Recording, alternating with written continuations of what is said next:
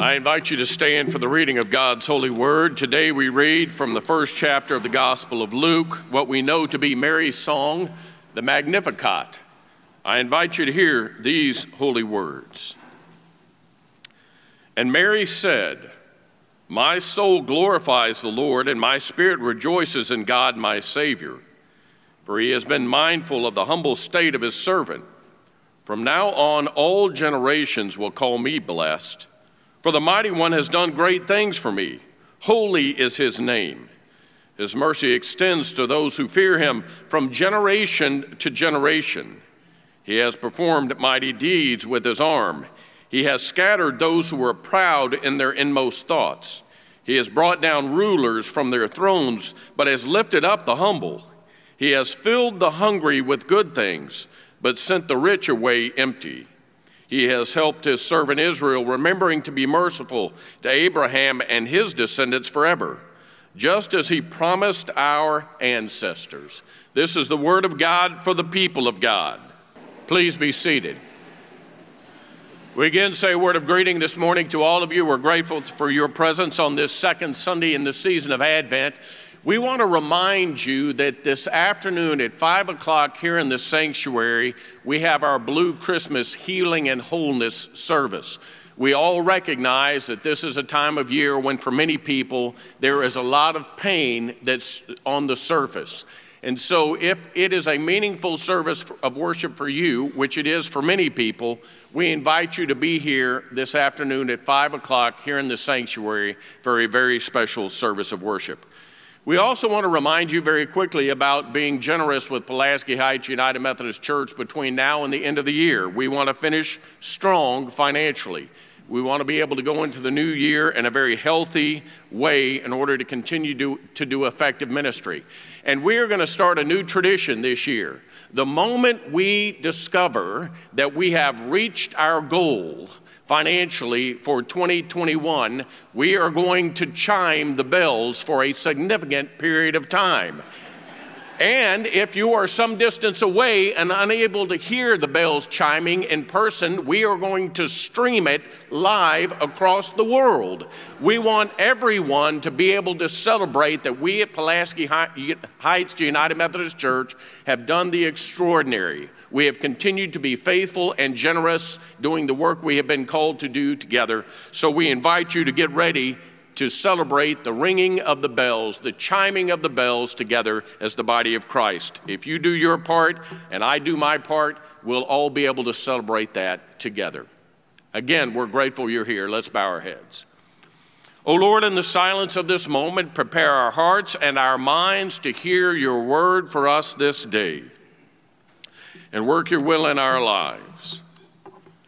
Amen. In Scripture, God oftentimes chooses the most unlikely of people to accomplish the most extraordinary of things. In the Old Testament, there is a couple, Abraham and Sarah, who have been without a child their entire lives. In that culture and that day and time, they would have been severely stigmatized. But in their old age, far beyond childbearing years, God comes to Abraham and Sarah and says that you will be the parents of a great nation. How can that be? We don't have a child, but you will soon, says God. And God chooses an elderly couple well beyond childbearing years to be the parents of the great nation of Israel. We also see a man by the name of Moses, whose life was spared when he was a tiny baby. He grew to be a man, and one day, in a fit of rage, he kills another man. He is a murderer. He flees when he is discovered. But God comes to this one who has killed another man and says, I want you to return to the very place from which you have fled, and I want you to set my people free. The Israelites have been in bondage far too long. And Moses does just what God would have him to do, the most unlikely of characters.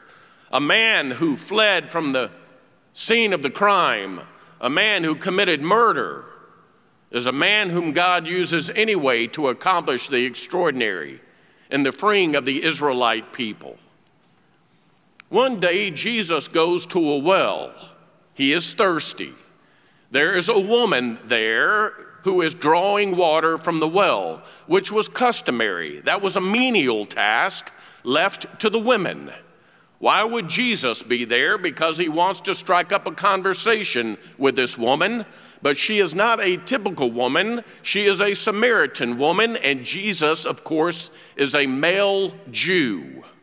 Jews didn't speak to Samaritans, and it was inappropriate for a man to speak to a woman in public anyway.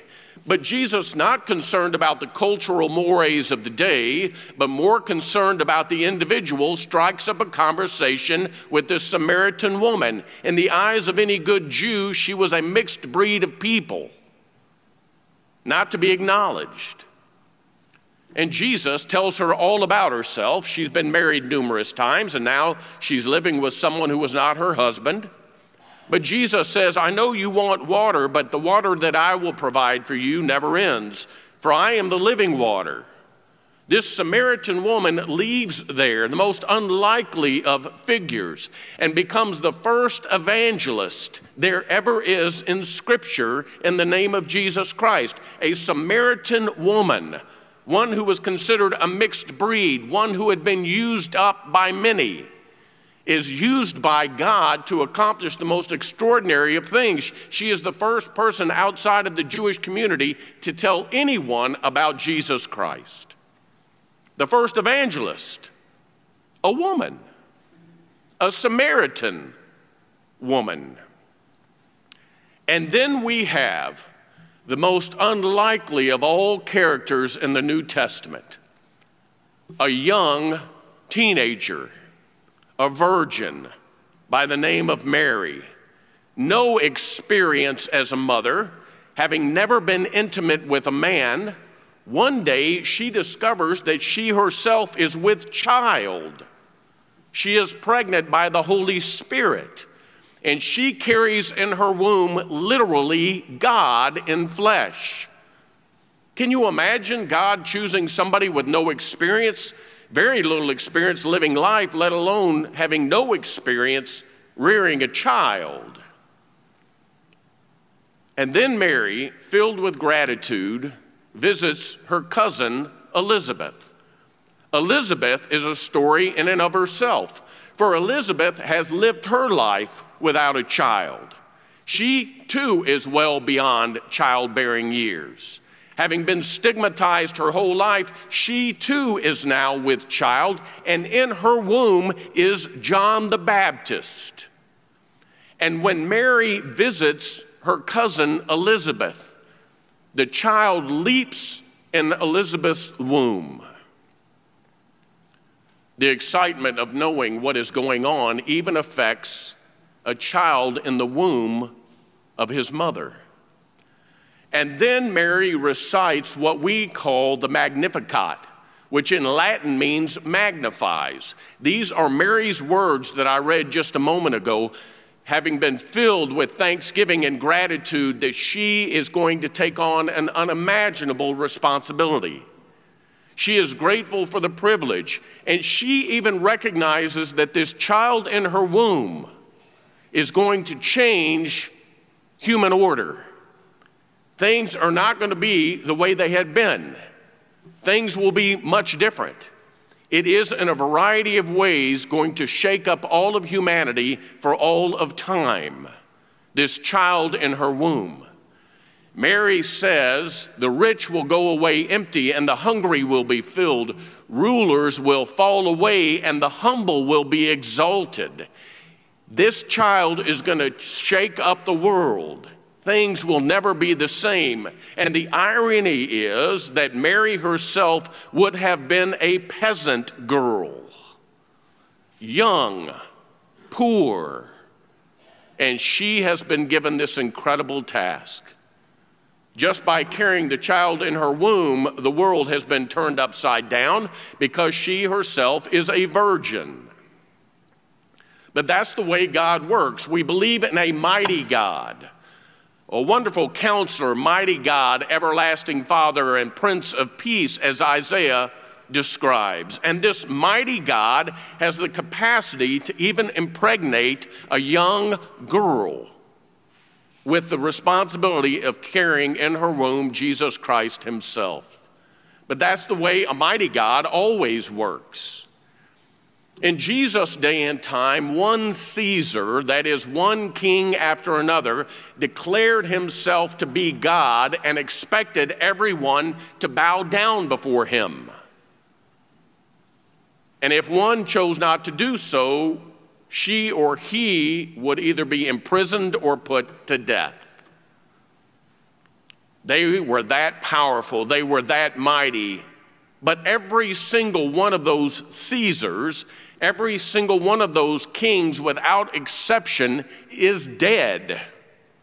But we believe that the one whom Mary talks about, who would shake up the world and cause the hungry to go away filled and the rich to walk away empty, that very one lives forever. This really is an extraordinary statement from Mary about her recognition of who is in her womb and what it is he will accomplish. This one who would be born into the world, named Jesus, who would become the Christ, would shake things up and say, "It is the humble that shall be exalted." And it is the last who are always going to ultimately be the first. Mary is so filled with gratitude and has such a perspective about what it is she has been given in the task before her that she cannot help but send out praises to God. She says that her spirit rejoices. She is overcome knowing that she is with child. Now, can you imagine that? That's not how anybody before or since has gone about having a child. Not being impregnated by the Holy Spirit, she's the only one in human history who has gone through that experience. But that shows you the power of a mighty God, that God can do whatever God wants to do with whomever God chooses to do it with. In this case, a virgin named Mary, overcome and overjoyed that she is going to have a child. In one of my churches many years ago, I had a young woman on staff. She and her husband tried for a number of years, every way imaginable, at great expense, to have a child. Unable to do so repeatedly. It took a toll on her emotionally. She was on staff, so I saw her every day trying in a variety of ways to console her when once again she would be told that she was without a child.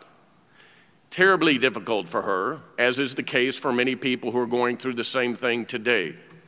One day when she was in my office, I simply said to her, almost flippantly, "Well, you know, I can't wait for the day when you complain because your back hurts so bad and your ankles are so swollen because you were so pregnant. It's going to happen one day."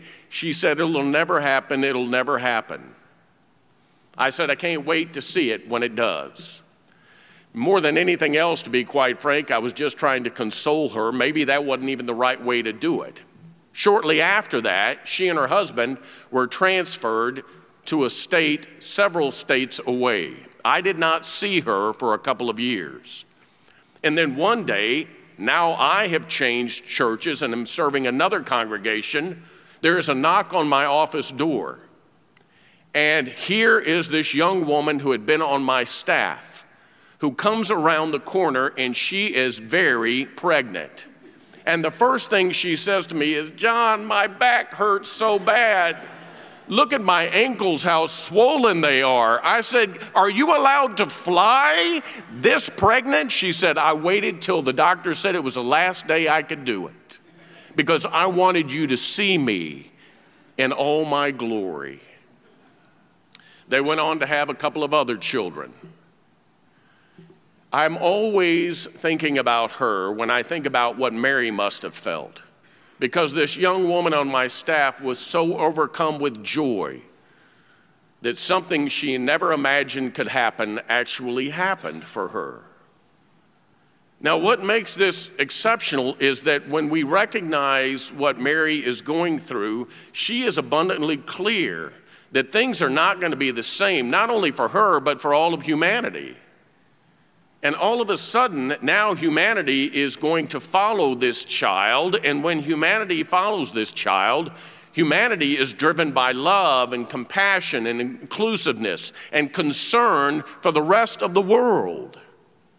It is a topsy-turvy kind of relationship because the way things people were accustomed to experiencing, with the rich having the most, are now going to recognize that the rich are the ones who go away empty, and it is the ones who are hungry who are going to be filled.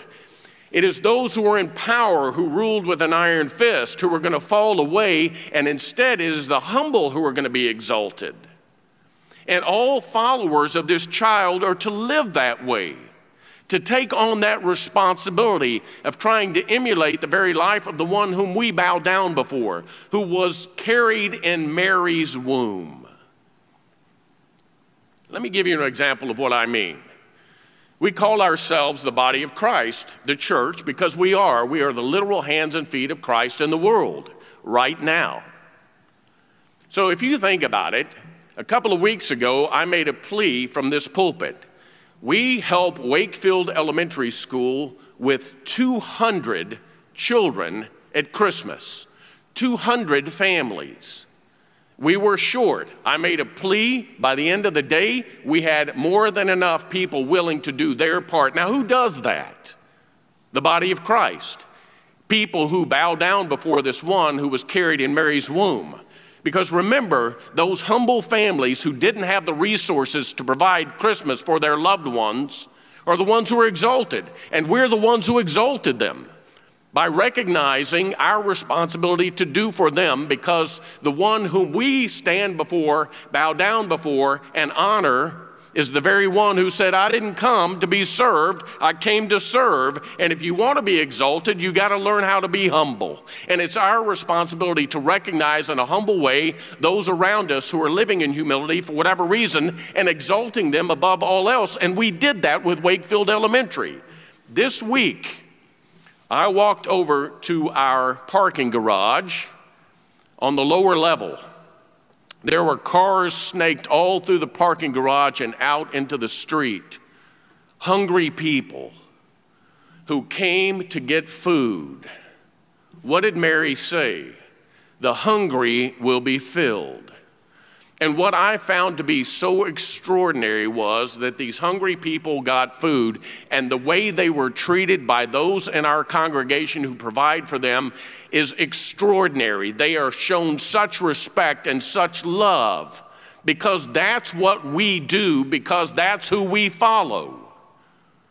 Those who needed seats for their small children, child seats, were provided those, so that their children could ride in safety, and they were shown respect and love and compassion. And that's what it means to be the body of Christ. What Mary said was right. Those of us who follow this one who was in her womb live in such a way that those who think they're better than everybody else really just seem to fall away, because those who are humble are exalted and lift everybody else up with them. That's what it means to be the church of Jesus Christ.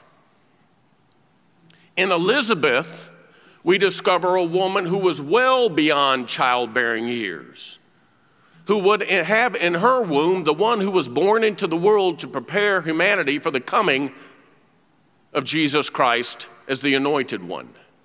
In Mary, we have one who has no experience as a mother and very little experience in life because she is so young, carrying that very child whom John the Baptist would talk about.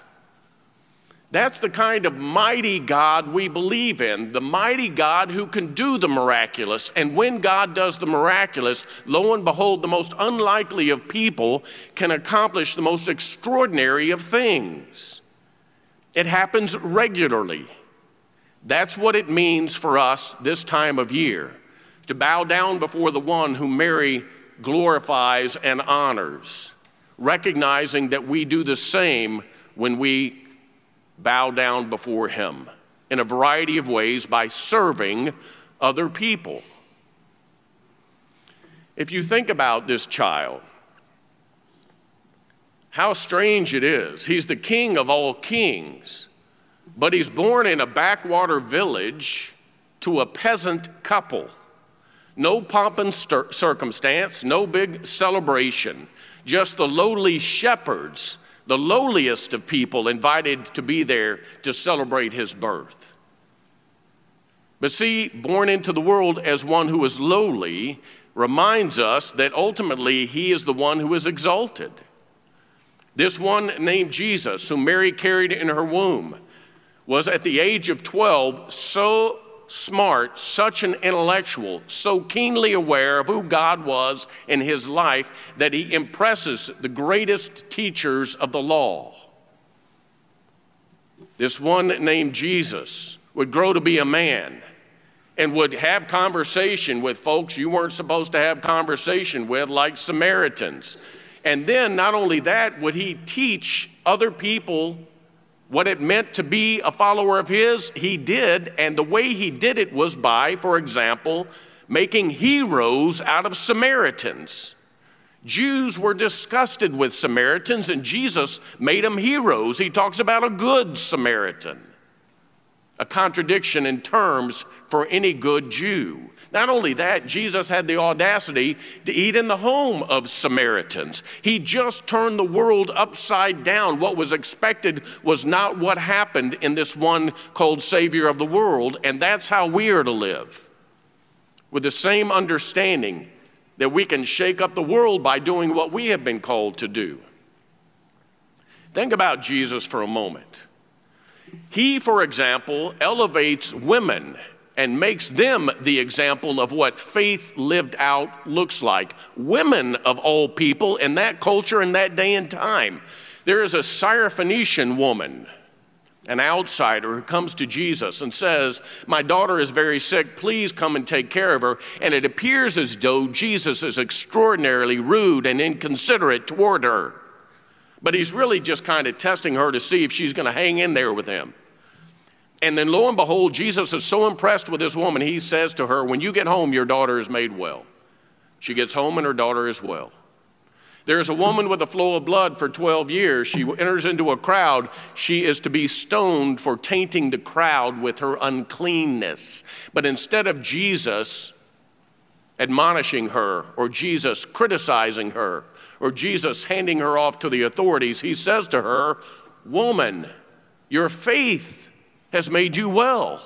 She becomes an example of faith. There is a woman who is so poor, all she has is what is known as the widow's mite, and she simply places it in the offering plate. And when she does so, Jesus is so taken with her because she's given everything that she has. Jesus says, "Everybody else, you need to be just like her." Jesus oftentimes used women as an example of what faith looks like, lowly women. It's amazing to me what Jesus could do. He touched the untouchable. He cleansed those who were dirty. He gave his undivided attention to those who oftentimes would have otherwise been ignored.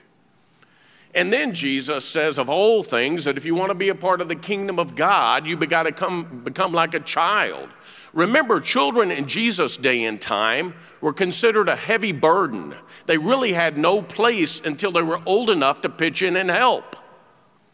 They really were small people, literally and figuratively, in that world and that day and time. And Jesus says, "You see those little ones? If you want to be up here, then you got to be like them." They're the ones that really teach us what it means to be a part of the kingdom of God. Jesus turned the world upside down. Mary was right. The rulers are going to fall, and the ones who are exalted are the humble who will be lifted up. And it is the rich who are going to go away empty, and it is the poor and the hungry who are going to be filled. That's whom we bow down before, and that's what we celebrate this time of year, and that's what it means to be the body of Christ. We believe in a mighty God who can do whatever God chooses to do with whomever God chooses to do it with. A mighty God, a wonderful counselor, mighty God, everlasting Father, and Prince of Peace, all carried in Mary's womb. that is indeed reason to say, my soul magnifies the Lord. Hallelujah. Amen.